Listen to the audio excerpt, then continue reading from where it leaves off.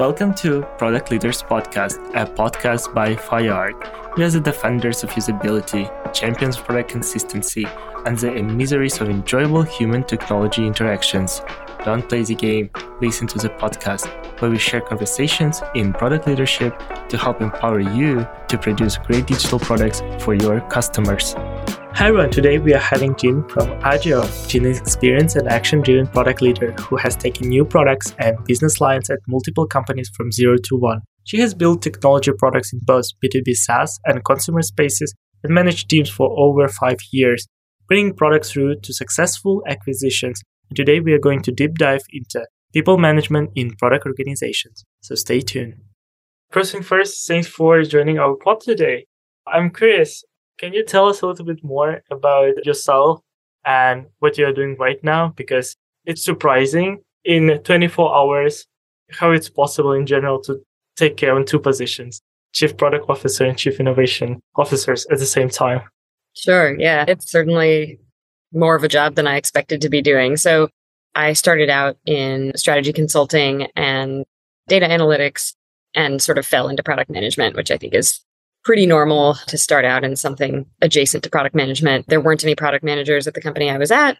I started doing a job that was sort of liaising between the software developers and the business and defining what we wanted them to do because nobody was defining what we wanted them to do.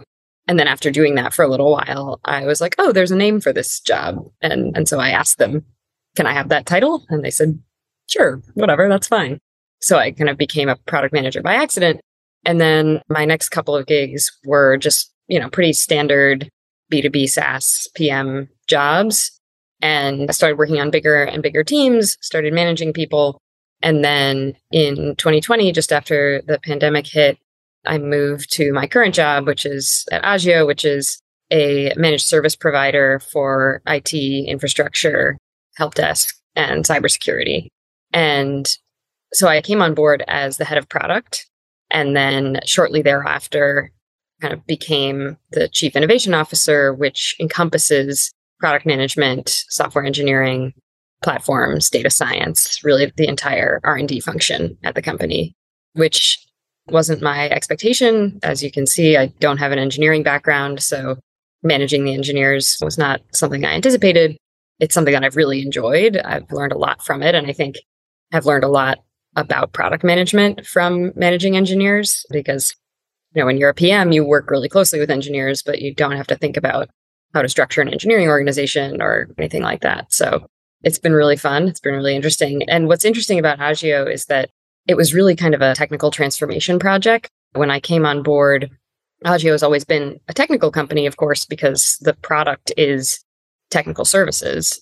But kind of I viewed my role and my job as turning it from a technical company into a technology company, where not only were there a lot of people at the company with technical skills, but the primary value that we provide through our product derives from the technology that powers it. And so that's been kind of the project of the last couple of years, growing the team, growing that technical kind of value prop. And it's been a really interesting challenge, but I think ultimately going pretty well. To be honest, I can't agree with your statement that you mentioned that you had a basically generic career path, because I checked your LinkedIn, I did my homework, and in the last 2 companies that you worked, you basically started as senior product manager. And then after that, in every company, you ended up with C-level product positions. I'm curious how it's possible to move in such quick pace, I would say, because in every company you work for 2 years, you started as senior product manager, and then you're getting promoted to chief product manager or head of product. And it amazed me because I'm really curious how to grow such fast. Well, the first time I've had chief in my title is at Agio. Before that, I would end up like director.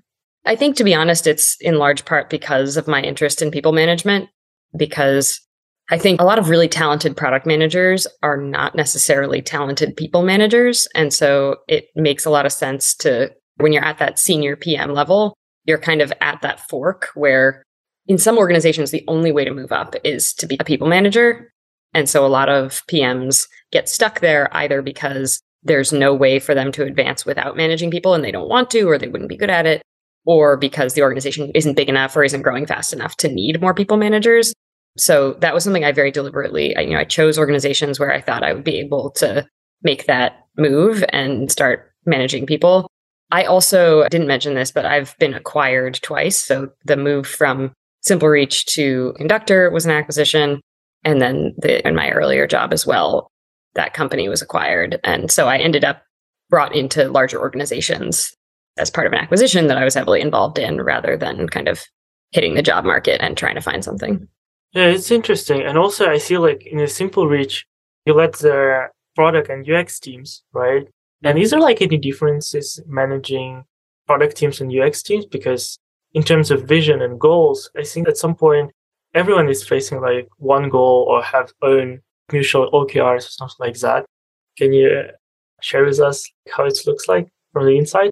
Yeah, it's definitely very different managing product and UX. It's different in terms of personalities, not to generalize, but I do think the kind of driving factors in those two professions tend to be quite different.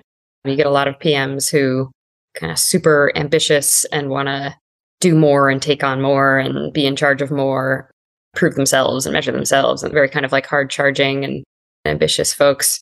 And typically speaking, the UXers that I've worked with, they're not ambitious, but their ambition looks a little more like intrinsically motivated, right? Like I want to do a better job. It's a lot of like very creative folks, obviously, in UX. I want to know the customer better. I want to represent the customer better. I want to create better products that I can be proud of. And I think the motivations for the roles are quite different. There are some people who would do great at both, but I think they're kind of different. The other part is that I find it much, much easier to measure a PM than I do a UXer. There are plenty of ways that you can measure the success of like an individual change to a user interface. You run an A/B test and you say, does this button work better than this dropdown?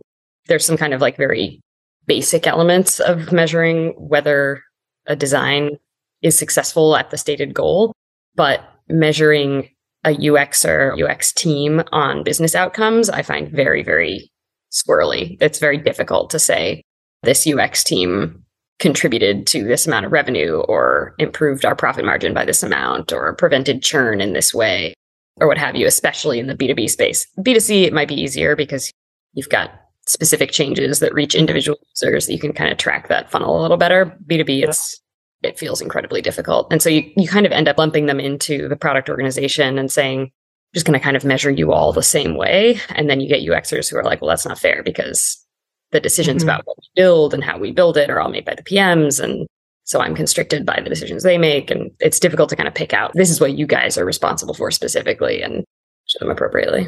I totally understand you because I talked with a few chief product officers that basically came from product design background. And they also mentioned, even taking into consideration that they had design background, they still find that it's easier to manage product managers just because just simply, if we would break down to just a motivation, sometimes you can be like a growth product manager and you have like onboarding sign-up flow. And you as a PM, you're really focused to increase conversion or something like that. But from the designer, just a designer perspective, it could be boring for a designer because they want to try different type of layouts. They want to try experimentational layout or whatever. Or they want to improve their Figma skills, prototyping skills, but they are not able just to do that because it's not directly, product can't directly benefit from it because sometimes it's just enough to change a form and then you would get some better conversion or something like that. Right. So totally understand. And I'm just curious, you mentioned that it's still sometimes hard to measure UX impact. I'm curious how the structure, what was responsibilities of the product manager? Because I feel that, for example, UX team can interview B2B customers, for example, gather feedback, and then based on the feedback, you can come up with better features or better prioritization. Can I say that it's actually directly company can benefit from this research and then it's something that is measurable? Yeah, I mean, I think those are two different things, right? The company certainly benefits from it, but I think this ties into kind of the broader problem of it's difficult to attribute activities of a product organization especially in the B2B world, because the sales cycles are so long and the renewals are so kind of complex, and there's a lot of renewals don't go through because of commercials, because of pricing, because the account manager wasn't very good, because the competitor came in and told lies. There's a million things that impact, a $50K MRR deal that you might have at the B2B level. And a lot of the time that doesn't have to do with the product, or there's really no way to know exactly what part of the product it has to do with. And I think this is a problem increasingly as companies hit scale, where I've worked on some fairly broad SaaS platforms where there are multiple engineering teams, multiple product managers and pods that are responsible for different aspects of the platform. And so you might have customers who are very focused on one aspect of the platform, and that customer churns or that customer renews and with upsells. Who gets the credit for that, right? How do we know? Was it because the product launch that we did a few months ago was so great that it kept them around and they otherwise would have churned? Probably not. Maybe. We effectively don't know, and sales teams aren't great at capturing that data either, because as far as they're concerned, sales a sale, or renewal's a renewal. So you just kind of don't get that direct visibility. And in my opinion, there are times when you can, especially when you're selling an individual feature rather than kind of a full bundle of a whole platform. But even in that case, when you think about the contributions of UX, I think it's even less direct, right? If the product manager's job is to decide what do we build and when, what problem do we solve, and therefore, what do we build and when, you could argue then that thing that they built, that solution being purchased, is a sign that they did it well. It was good enough for someone to buy. Was it well designed, or was it just okay? Was the design actually an impediment to being bought, or was it a selling point? Very difficult to tell, I think, in a lot of cases. So I just think it becomes kind of a fuzzy, there's no direct science. I've never seen someone successfully say, especially at a B2B organization, this was the impact that design had on the bottom line or the top line of this company.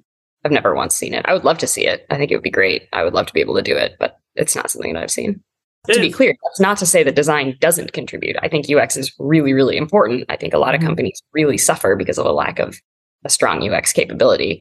But I think that just goes to the point that things that are difficult to measure often get kind of under-resourced, because people say, well, I don't know how to quantify how much, I don't know what the ROI of my UX team is, and therefore I'm just going to decrease my investment so that if the ROI is bad, I'm not losing as much. Of course, that goes in the other direction. If the ROI is great, then your opportunity cost is much higher because you're not willing to invest in it because you can't precisely measure the ROI. Yeah, I understand. Definitely.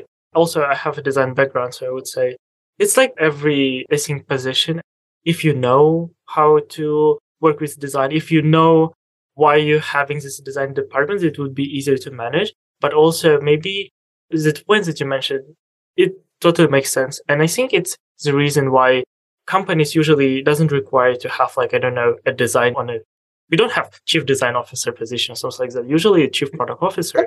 Because, and usually you as a product manager, you just need to gather as much insights to make a decision and to build vision to the team.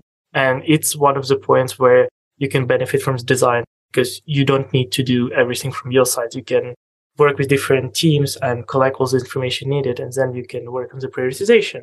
Or as Agile word, I would mention this buzzword, that there are no differentiators between specialization, but more like one team focusing one mutual goal.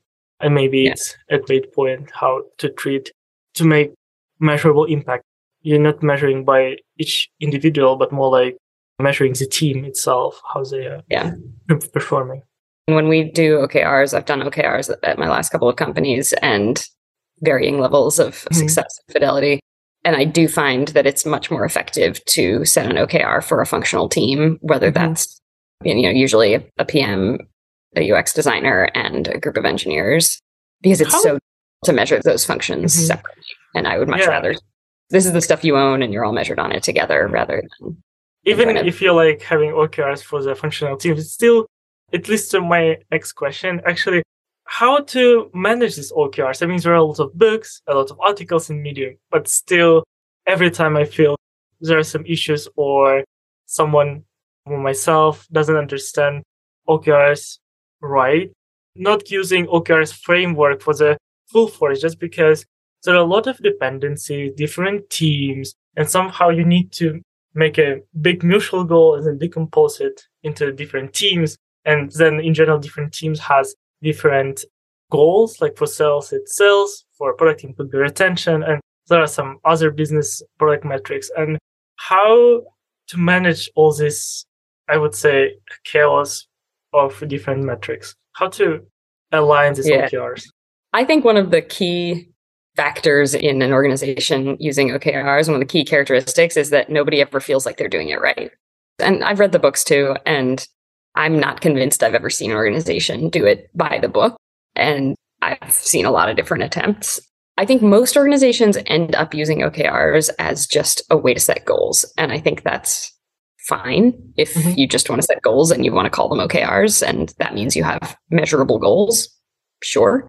I think the better way to use them as a tool of focus. So to say, this is the thing that we care about most as an organization, or the couple of things that we care about most as an organization or as a department. And anything that is not about that goal or not contributing directly to that goal is less important. And that doesn't mean we don't do anything else. But for some people, it might mean that. For some members of the organization, it might mean I will quite literally say no to any request to do work that does not contribute to this OKR. And I think that's the ideal, is that you can give everyone, the way that we do it at Agio is we have one yearly metric that we care about as an organization most. So last year it was net recurring revenue, because we really wanted to focus on preventing churn and increasing upsell. This year it's gross profit. So we just want to be a more profitable company. And so that, like, as a business metric, that's what every department is expected to care about. And of course, every department can influence that in different ways. Sales has a different input to our profitability numbers compared to service delivery, compared to finance and HR, compared to R&D. And so we start with that. And that's not an OKR. That's our North Star metric for the year. And then underneath that, on a quarterly basis, we'll do OKR planning. And as an organization, we'll pick a sort of a big 3 OKRs, which are typically each one is owned by a particular department, but they are big 3 because 1, they're very important to the organization, and 2, they require some cross-departmental focus and collaboration.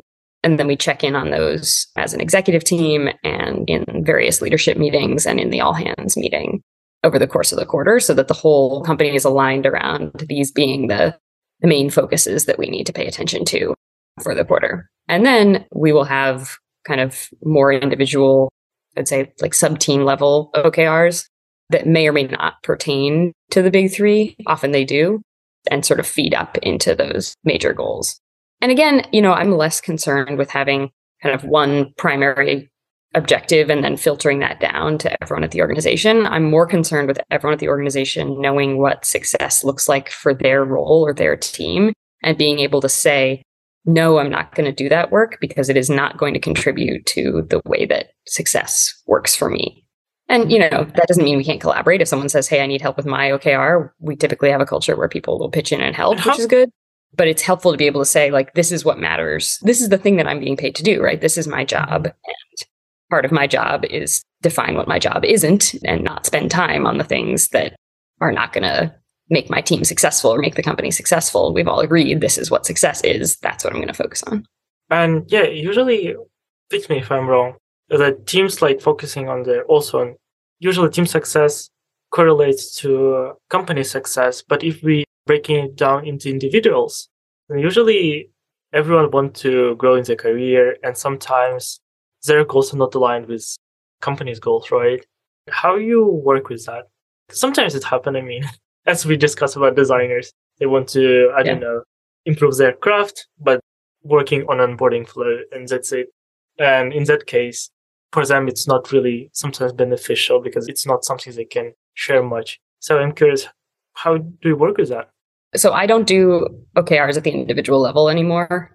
I think it gets too granular, especially you can do it for a PM, but for an individual engineer, it's too difficult to keep them all in alignment and everything just gets lost. I think one of the answers is compensation. I think something that we've been doing more and more recently is, people respond to direct incentives.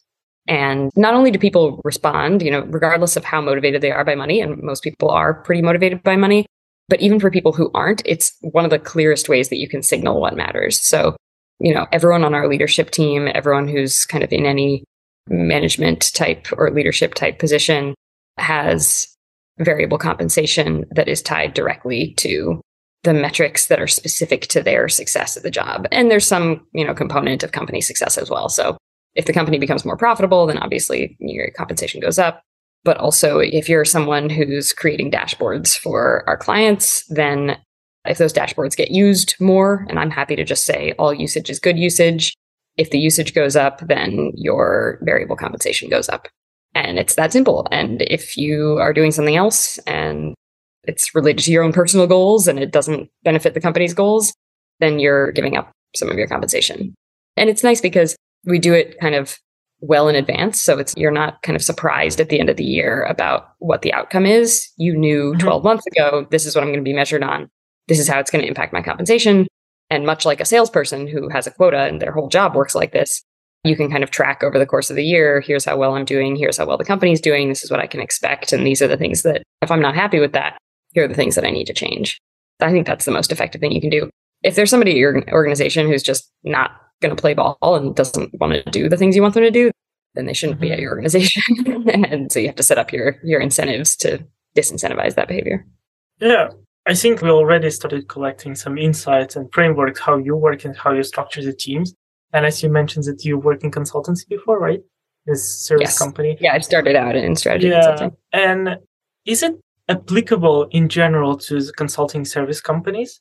Or is it something consultancy companies should target to have such way of working? Or it's even not possible to integrate such structure, such vision in a consulting companies? I mean, clients are different. Sometimes you're not, even if you're doing your job best, you don't know what is a client context. And sometimes just because of the client context, you are not able to meet some goals, even if you're working 150%. What do you think? So I think in every business, you can define what success looks like. And so I think that's kind of where I would start is if your business is based on recurring revenue and you want recurring engagements with your consulting customers, then something like renewals is probably a good success metric. If you want a leading indicator, you might have some kind of client sentiment or engagement measure. If you don't have a lot of recurring business and it's really more kind of one-off episodic engagements with your clients, then you probably want to look more at client acquisition and kind of the top line. But I think regardless, you have to start with like the outcome. Even if what you're talking about is measuring a PM who does, who works on consulting engagements, the first question is, what is the outcome of those engagements? Is the client happy? Is the client coming back and spending more money? Did we build something that brings in more customers or more prospects? I think that's always where you have to start. And then within that, if you have longer running projects, you can certainly build in project specific success metrics and measure people that way. But I think always starting with kind of the outcome that matters for the business is if you can't tie what your product managers are doing to some kind of financial metric for the business, then they're probably not doing anything very important, in my opinion. And do people management practices differs from people management consulting companies and people management product organizations? Is it like almost the same or tricky? I think people management has a lot of similarities across all companies and all roles. I think people management is an individual skill that is very undervalued and under-resourced. And I think certainly managing an engineer is going to have different kind of aspects to it than managing an accountant or managing, a customer support person. Like there are certainly going to be different personalities and kind of different incentives and different skills that you have to manage to. But I think generally speaking, the ability to identify strengths and weaknesses and make people better at their jobs is a skill set that can be taught and can be studied, and that most people take for granted, both people who are people managers and organizations that want better people managers. And I think the clearest way that you can tell is that in hiring processes, when companies are trying to hire someone who will be managing people, I've found that it's very rare that the questions that you get asked in an interview have much to do with managing people. I think they usually have to do with the sort of thought leadership or experience that you have with the function of the team that you're going to be leading. So if you're going to be a director of product management, they'll ask you a lot of questions about product management. If you're going to manage an engineering team, they'll ask you questions about engineering. You get a lot of questions about the content. You do not get a lot of generic questions about how you manage people, how you make people better, how you interface with your team, how you make the team more cohesive. But I think that's the most important questions you could be asking. The most important aspect of a people management job is always going to be the people management, because you are only able to manage your own work product one-to-one. You're one person. You can only do one person's worth of work, even if you do it very, very well. But if you manage 5 or 6 people, you then have the opportunity to make 5 or 6 times the impact. If you take each of them from a 6 out of 10 to an 8 out of 10, that makes a much bigger difference to the company than if you just take yourself from a 6 out of 10 to an 8 or even a 10 out of 10. And is it, for example, if I would like to land my first product management position, right?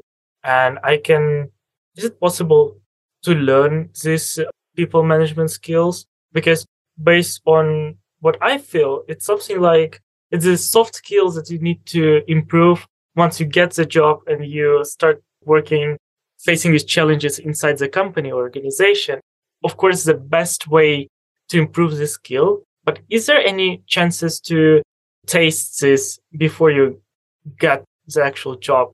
I think it's a good question. A couple of things. One, you certainly can learn people management on the fly when you start managing people, but that's kind of a high risk way to do it. I think a lot of new people managers end up messing up a lot of their early reporting relationships because they're just learning on the job and trying to figure it out as they go. And then the people who report to them end up being casualties of that learning process.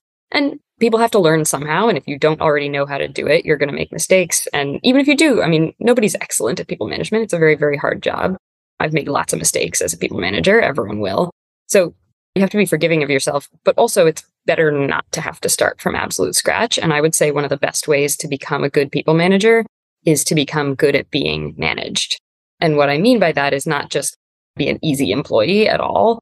What I mean is pay very close attention to the way that you are being managed and the way that your manager is being managed, and think about what aspects of that relationship are working for you, what aspects of that relationship are working for the other people who your manager manages, how your team is structured and why that is, who's doing well and who's not, and how much time your manager is spending with each of those people, and kind of what the relationship appears to be with high performers on your team, with low performers on your team. And then experiment with different ways of interacting with your manager. So if you want something or you need something, or you really appreciate something that your manager did, or you really didn't appreciate something your manager did, experiment with different ways of communicating that with your manager, of managing the situation, of presenting a solution to a situation, and see the kind of reactions you get. And as you kind of spend 7 years in your career before you start managing people, you'll probably have easily 4 different managers during that time, sometimes 10 different managers during that time. And you build up a bank of different approaches to people management, and you see what works and what doesn't for different personalities and types of people. And you can kind of start setting up your own people management practices. You can think to yourself, half-hour-long one-on-ones are not long enough for me and for people who are very chatty and want to do a lot of personal connection in their one-on-ones. However, for a lot of engineers, half-hour-long one-on-ones are too long, and you should maybe do a 15-minute one every week, or 2 15-minute ones every week, just to check in. This person on my team just doesn't want to chat for half an hour. This person on my team could easily chat for a full hour. Let me think about how to apply that when I'm a people manager, which is a simplistic example. I think there's a lot of things like that. I think one thing that I noticed before I was a people manager was how much more I trusted my bosses when they told me what was going on at the company. They explained, if someone had left, my manager would say, hey, this is the context for why that person left. Or when I was dissatisfied with a pay raise, we would talk about where that number had come from and why I wasn't satisfied with it, and what my market rate should realistically be, and whether I was being paid according to it or not. And all that transparency I noticed was really a huge factor in whether I trusted them and whether I wanted to keep working for them. And so I decided that when I started managing people, that was going to be a really big part of my management approach, was really full transparency and assuming, if you can handle this job that I'm giving you, you can also handle everything that I know. or more or less everything that I know about the operations of the company and about decisions that are relevant to your position and your livelihood. And if you don't like that level of detail, you can tell me, but I've never in my years of people management had someone say, you're giving me too much information about the company or about my job or about my role. Can I say, just simply to sum up, that one of the keys in people management is transparency, being transparent with your team members, no matter in what managers they are or your team members in general. And so basically, can I say that transparency is key to build a healthy organization? Yeah, certainly. And I think a lot of people managers are hesitant to especially explain, like, say this last year, we had 10% inflation in the US and most companies 20 in Poland. Okay, well, fair enough. Did most companies in Poland give 20% raises to all their employees? Probably not. Certainly in the US, most companies didn't give across the board 10% raise to all their employees. And so when you have a situation like that, you're going to have tough conversations with people where they say, what, was my work not good enough? Or was the company not able to afford to keep up with the price of inflation?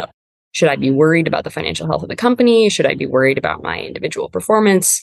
What does it mean that you gave me a 5% raise when inflation was 10%? Because that's effectively giving me a pay cut. And I think it's really, really important for managers to be able to have that conversation in a candid way. And I think a lot of managers are afraid to say something like, yeah, the company was not in a position to be able to afford a 10% pay raise across the board, either because they're not kind of equipped with the information that they would need to explain what the financial position of the company is, or because they're just afraid that saying anything that isn't unequivocally positive about the health of the company will send everyone into a panic. And I found that people are much more likely to panic when they have incomplete information. So when you say, this is just the way it is, we couldn't give everyone a 10% raise, and you stop there, people are much more likely to panic than if you say, okay, let me show you kind of the financials of the company. Let me show you our break-even point. We were shooting for this level of profitability at the end of the year. This is kind of the average raise that we gave, and this is where that got us. Had we given a 10% raise to everyone, then we would have ended up here instead. We would have missed our goals by this much, and we made the decision as a business that that was not going to be healthy for the long-term success of the business. And then people are like, oh, okay. They may or may not agree with the decision, and a lot of them won't agree with the decision, but at least they'll be like, oh, this isn't because the company is like insolvent and I'm not going to be able to cash a paycheck, or because the company is incompetent at financial planning and wasn't able to incorporate inflation into your forecast. It's because you looked at the numbers and you had inputs, you had outputs, you paid attention to what the business was going to look like on paper and in reality, and you made this decision, and now you're communicating that decision to me so I can trust that in the future, when you make other decisions, you'll communicate about those as well. And I won't be surprised or blindsided by the decisions that the company makes. That makes a huge difference all by itself. People are much more likely to feel valued and also feel stable and not kind of run for the hills at the first sign of trouble if they feel like they're going to get a full explanation and a lot of information about the company. Yeah, thanks for sharing your insight. To be honest, I have a bunch of more questions, but I know that you need to leave soon. Let me then jump straight away to our closing question. I would ask you this general one. What kind of skills product managers should have in general to start working with the teams and starting to bring value to the company?